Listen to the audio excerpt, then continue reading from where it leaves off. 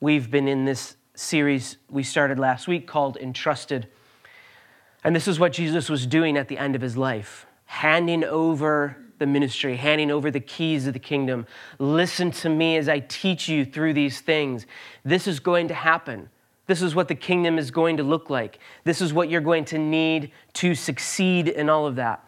And so last week we talked a little bit about how everyone has a role to play and gifts to contribute in God's kingdom, that no one can be shut out. And then this week we read a parable that looks like somebody can be shut out.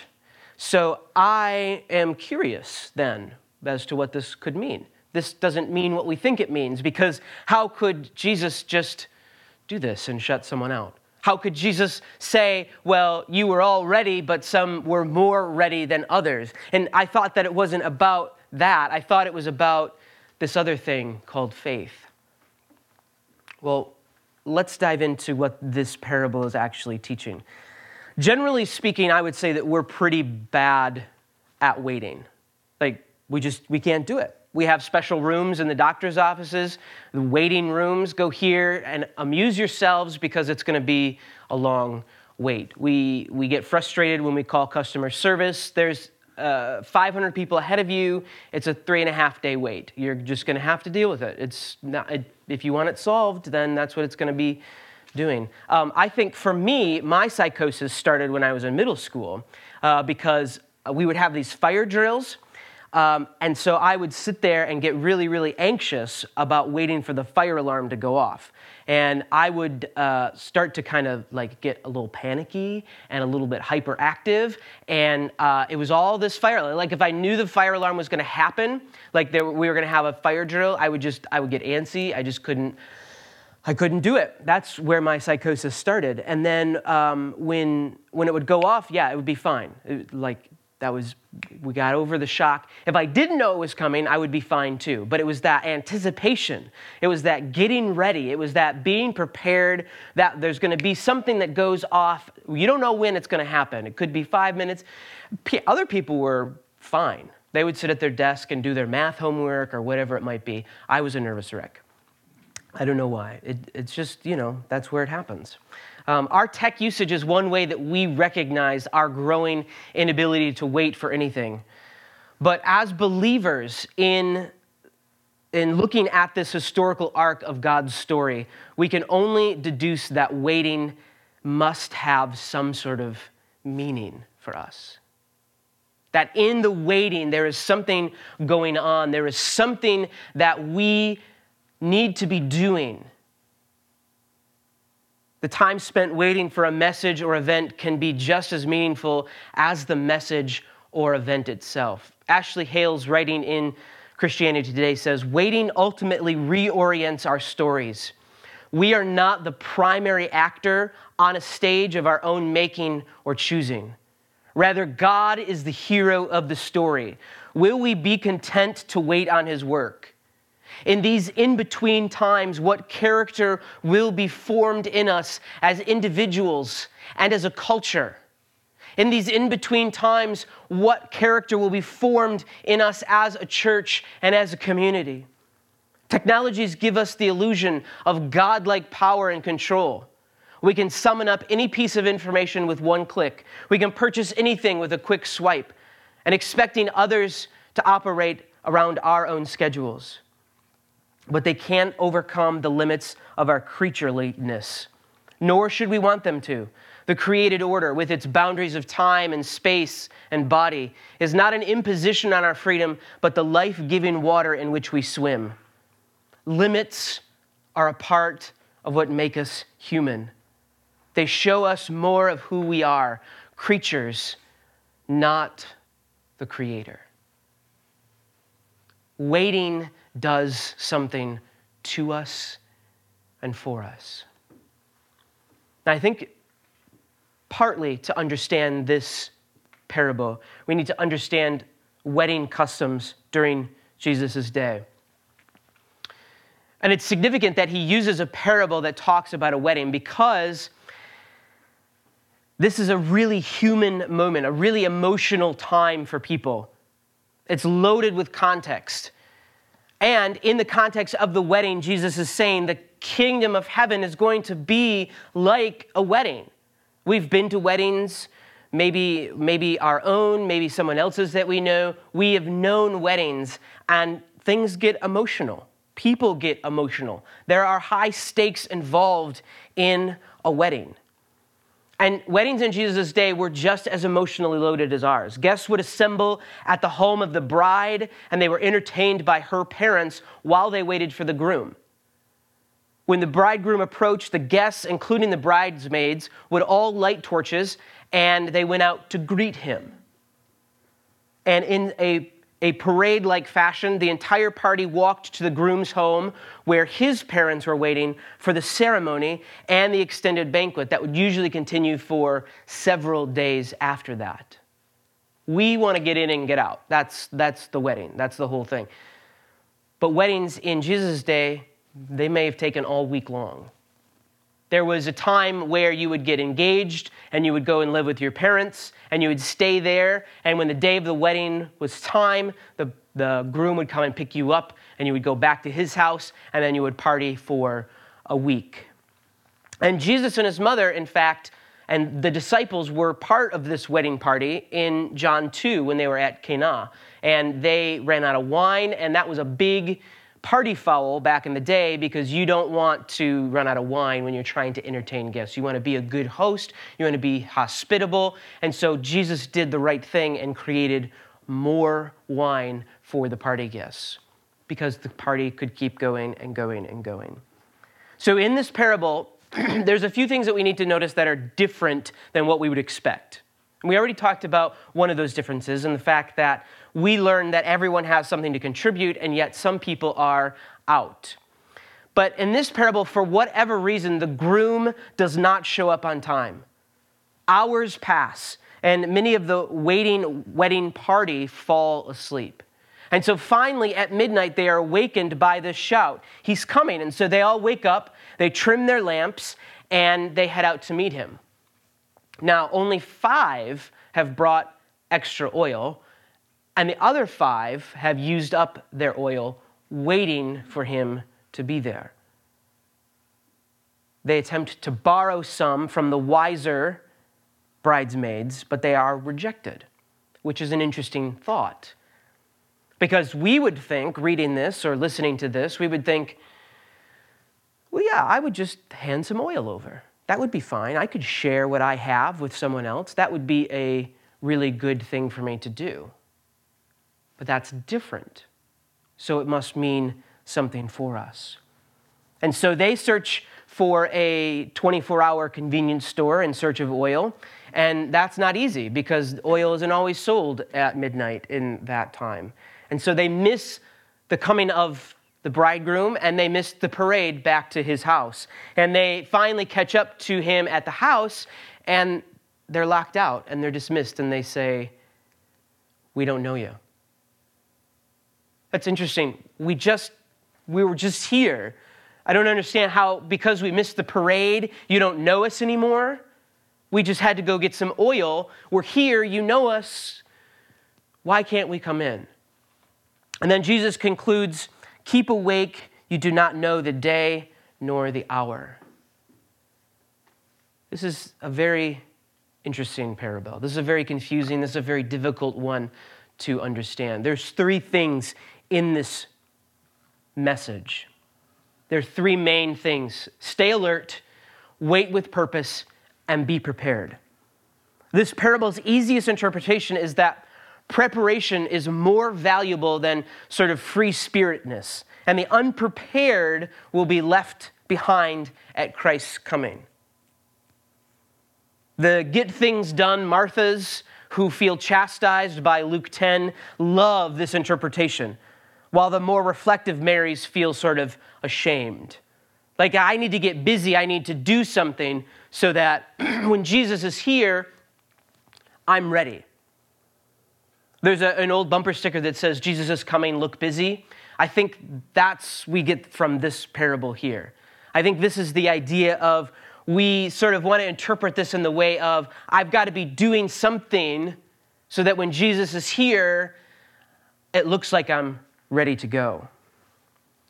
But what if, just walk with me here. What if this parable, what if this scripture, what if this story that Jesus is telling is not so much an end of the age warning, so much as it's a reflection about God's interaction with us and the natural consequences for failing to take personal responsibility?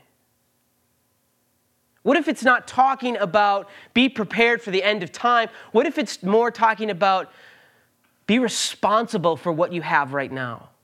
Be responsible for what's been entrusted to you, because there will be a time when we cannot use it anymore. See, I think Jesus is concerned not so much about the waiting, not so much the delay, not so much the end of age. I think he's concerned about the readiness of all these things. See, the parable compares readiness to participate in the celebration of a wedding to the readiness to participate in the coming of the kingdom. The parable is not about the delay of Jesus' return, but the delay is a factor for us. What are we going to do with the delay? What are we going to do with that time in between? Who are we going to become in those moments of waiting, of that moment of anticipation? In moments of waiting and anticipation, I just turn into a puddle. I just got a lot of nervous, anxious energy that's going on, and I can't control it. And other people are like, that's fine. Everything's good. This is fine. See, the unknown length of time is really not the issue. The determining factors are the character of God and our response to it. Evil and justice are still plaguing problems in our time, and the teaching of Jesus and the Christian view of God insists that they do not get the last word. That is a stance of faith, but it calls for faithfulness and mission fulfilling the purposes of God for creation. Or as Richard Bachman puts it, the delay of the return of Christ is filled with the mission of the church. That in that in-between time where Jesus was gone and he's going to come back, it's not about preparing the way. It's not about grooming each other for this great return. It's about the people we're turning into. It's about filling the world with the mission of the church, the mission of God, to be on mission in this time now. As Jesus has said, be prepared because you're not going to be able to use it when you leave. You see, watching here, waiting with purpose, watching is not a passive activity. It's not like a dog sitting at the window waiting for their owner to come home. That's what we would think of as watching and waiting. But the metaphor for readiness and faithful fulfillment of God in the Christian calling, it's on the surface level. The warning to watch does not fit because they're seen sleeping. They go to sleep in this parable. All of them sleep. Even the wise bridesmaids fall asleep. So it's not a warning that we can't fall asleep.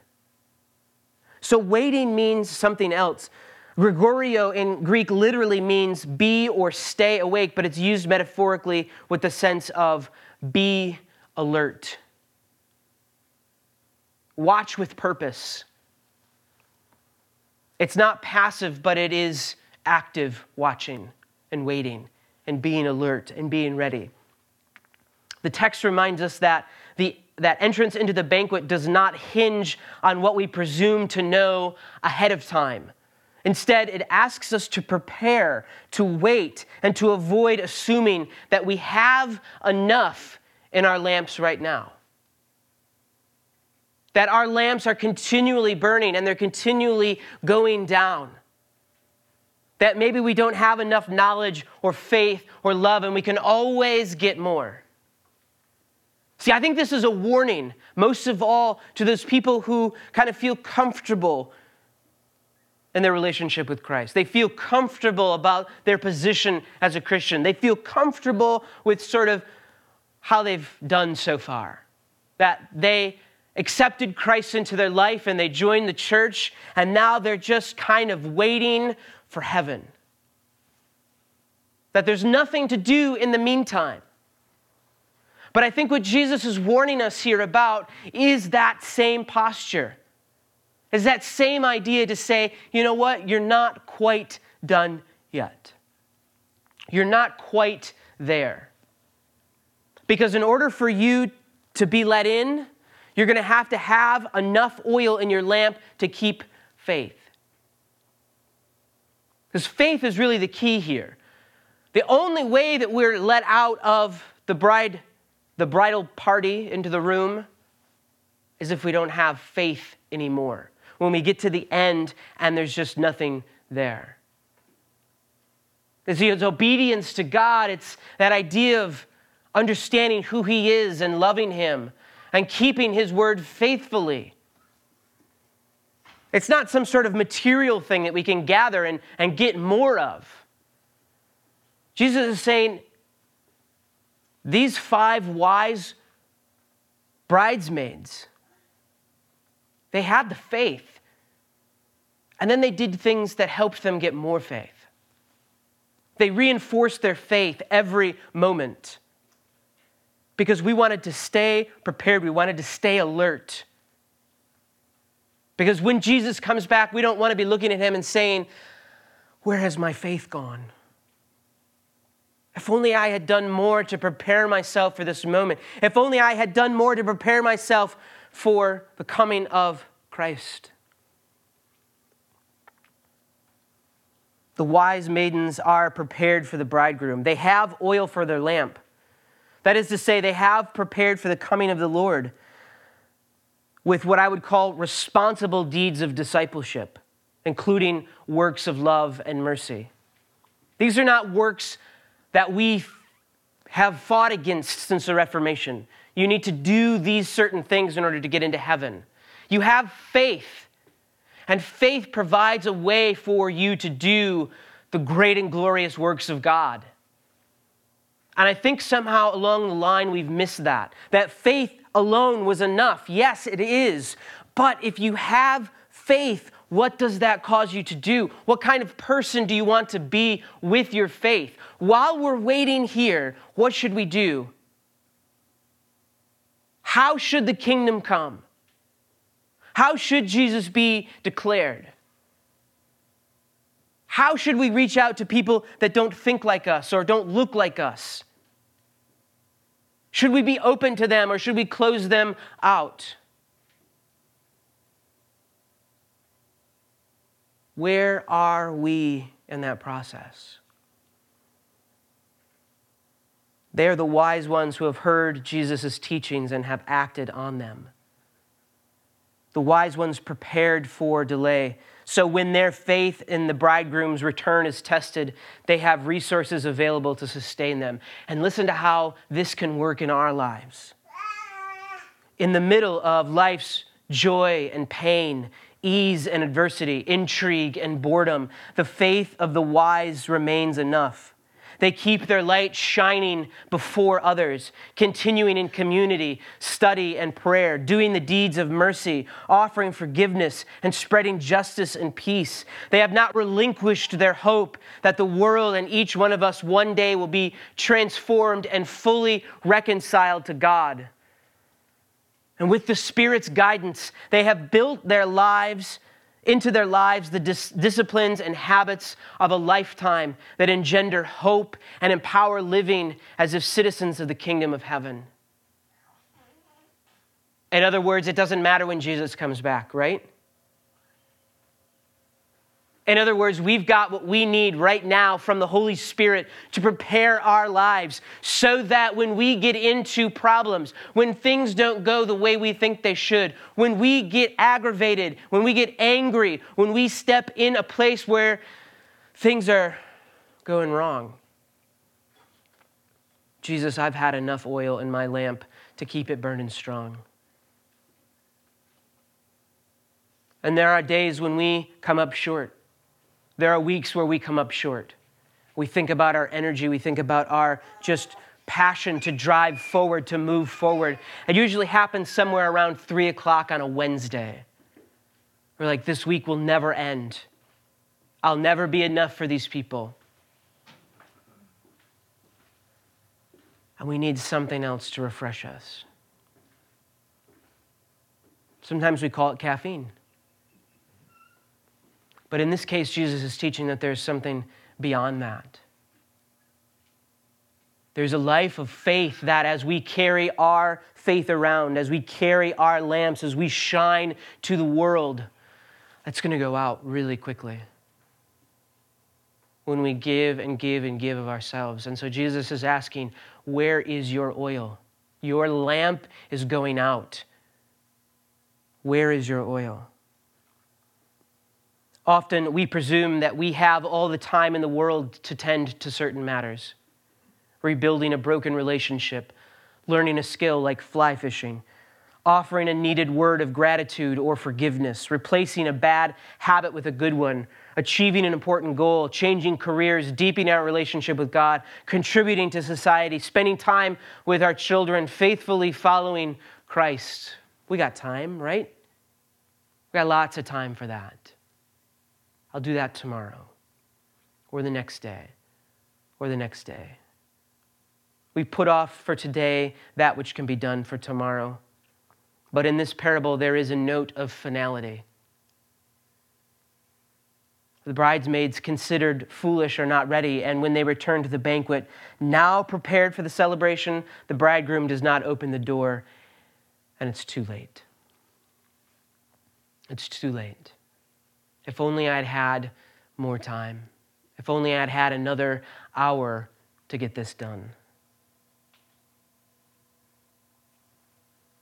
God entrusts us all with doing what we can, and it's our own personal responsibility in that, to take it upon ourselves. Any religion that teaches you that you don't need personal responsibility is not something that's from God.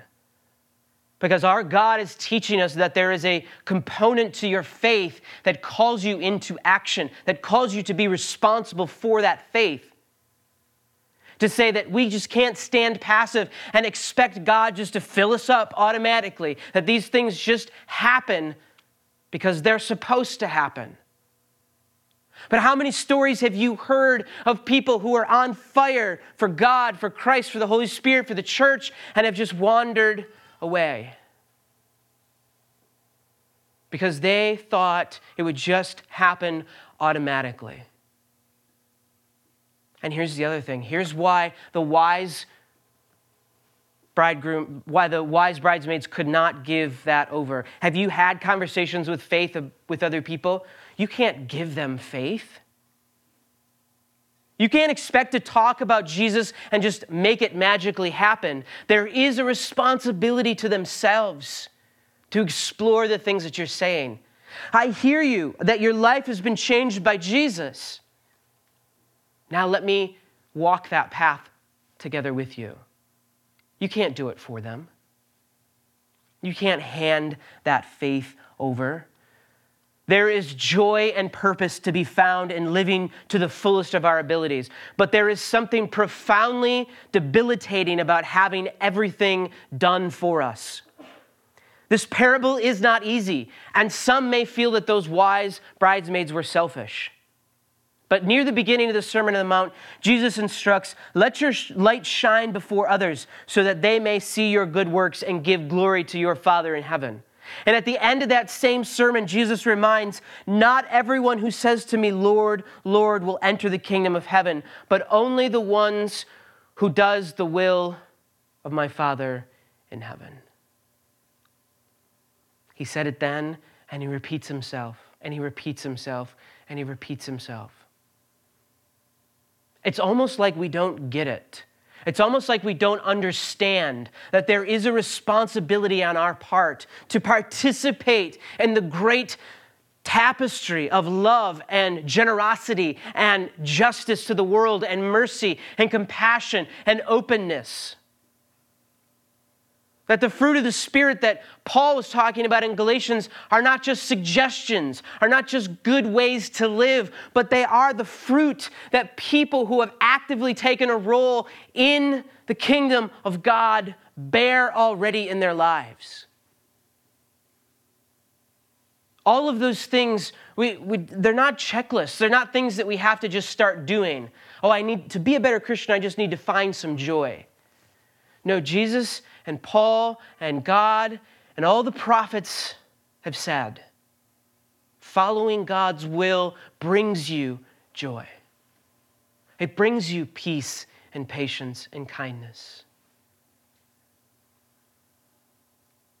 The oil in this parable must be understood as our faith, good works, practices, spiritual reserves that remain constant and shine during good times as well as times of waiting on God. And those will be big times in tragedy and heartbreak and moments where we have to walk away from everything that we've ever known. And God says, wait, he doesn't say anything to me. Wait, where is he? I thought he was going to be here. I'm getting a little bit nervous. I'm getting a little bit anxious that he's not here. Where is he? But notice that we can have peace. We can have that moment to slow down and sleep. This parable should not be used also as justification for not helping people in need, but rather taken to heart as we examine our own actions and motivations. Do we take responsibility where we can, or do we want others to step in and do things for us that we could do for ourselves? I want to tell you that the church functions best when things aren't being done for you. That might be hard to hear. That might be difficult to understand because it might be not a tradition that you've grown up in. The pastor does everything. I come here and I consume, and then I go back to my house. And then next week, the pastor does everything. I consume, and I go back and I live my life. But the church works better when it's not all coming from me, but when we can all take responsibility, when we can all join in and say, here's what I think needs to be done. Here's the way I think church should be handled. Here's the things that I see our community doing. And we can rise above that. We can join together and gather in that moment. Early Christians had to adjust to the reality that Jesus did not return as they fully expected. Paul was wrong. Paul believed that he would see Jesus return in his lifetime, and it didn't happen. As Paul misunderstood the things that Jesus was saying.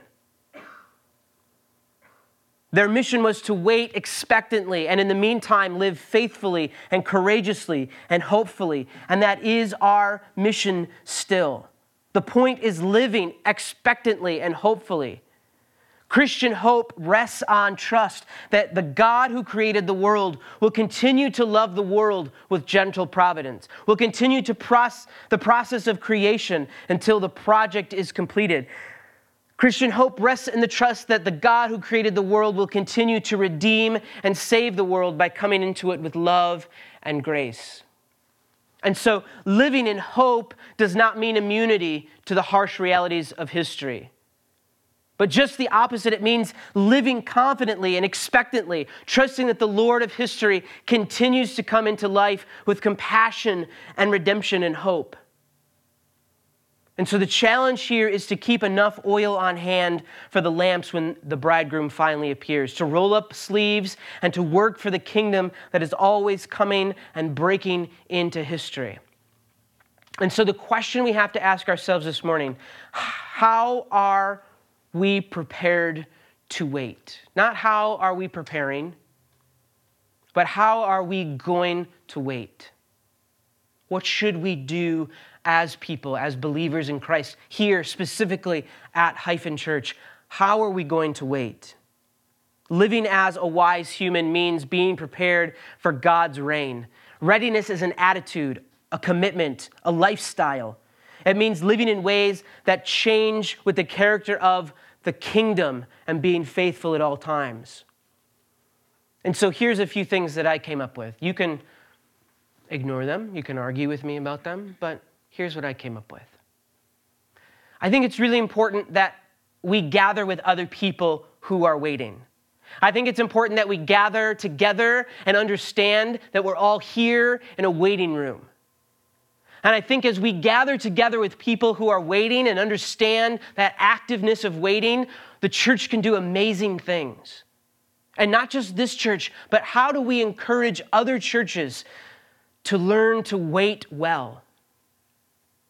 How do we encourage other people to wait well? Here's another thing. I think we should avoid communities that practice predicting Christ's return. Don't do it. Don't listen to people who think they know. Don't listen to people who tell you, Jesus is coming back in my lifetime. We see the signs. We know everything that's happening. This is the end times that we're in right now. Don't listen to it. Because do you know what Jesus said about God's return? He didn't know. And so if you think that you know better than Jesus, oh boy, you're in big trouble now. These are false prophets. These are false witnesses. And I'm not ashamed to say it. I will call them out on that. That is behavior that is not becoming of Christians. If we are always looking to the end, if we're saying God's coming back in my lifetime, I'm just going to sit here and wait. That's it for me. I'm out. We don't know when he's coming back. And so now our job is to prepare. It's to wait well. Here's another thing. While it is wise to fill our lamps with good things, we should always remember that those things are for use on this side of eternity. There's already more than enough at the banquet. And this is great. This is a great reminder because we think, okay, well, I have only so much compassion. I only have so much generosity. I only have so much joy that I can give. And what's the phrase that we use in sports? Leave it all out on the field. I want you to ride the bus home tired. Because here's the thing. We don't need to take our lamps into the kingdom with us. Everything that we have now as a church, all the teachings of Christ, that's not for heaven. That's not for after. That's for now. That's for this time. Christian people live in hope and they never give up. Christ will come when we believe that. When people gather together in his name, Christ shows up. And when we reach a community with joy and generosity, Christ shows up. A lot of people always ask, how did Hyphen Church get its name? Hyphen is the Greek word for together. It literally means under one. That's the actual name. But it came from a story that I heard one time about the hyphen that we all have on our tombstone. That when we die, we're going to have two numbers, our birthday and our death day. And guess what? None of those matter. The thing that matters most is the hyphen that's in the middle. What are we doing with the time that God has given us? Because we are going to be remembered by our hyphen. We're going to be the type of people that are defined by what we did in between those two dates. We can be angry, frustrated people. We can be bigots and close people out. Or we can take what Jesus has said of joy and compassion.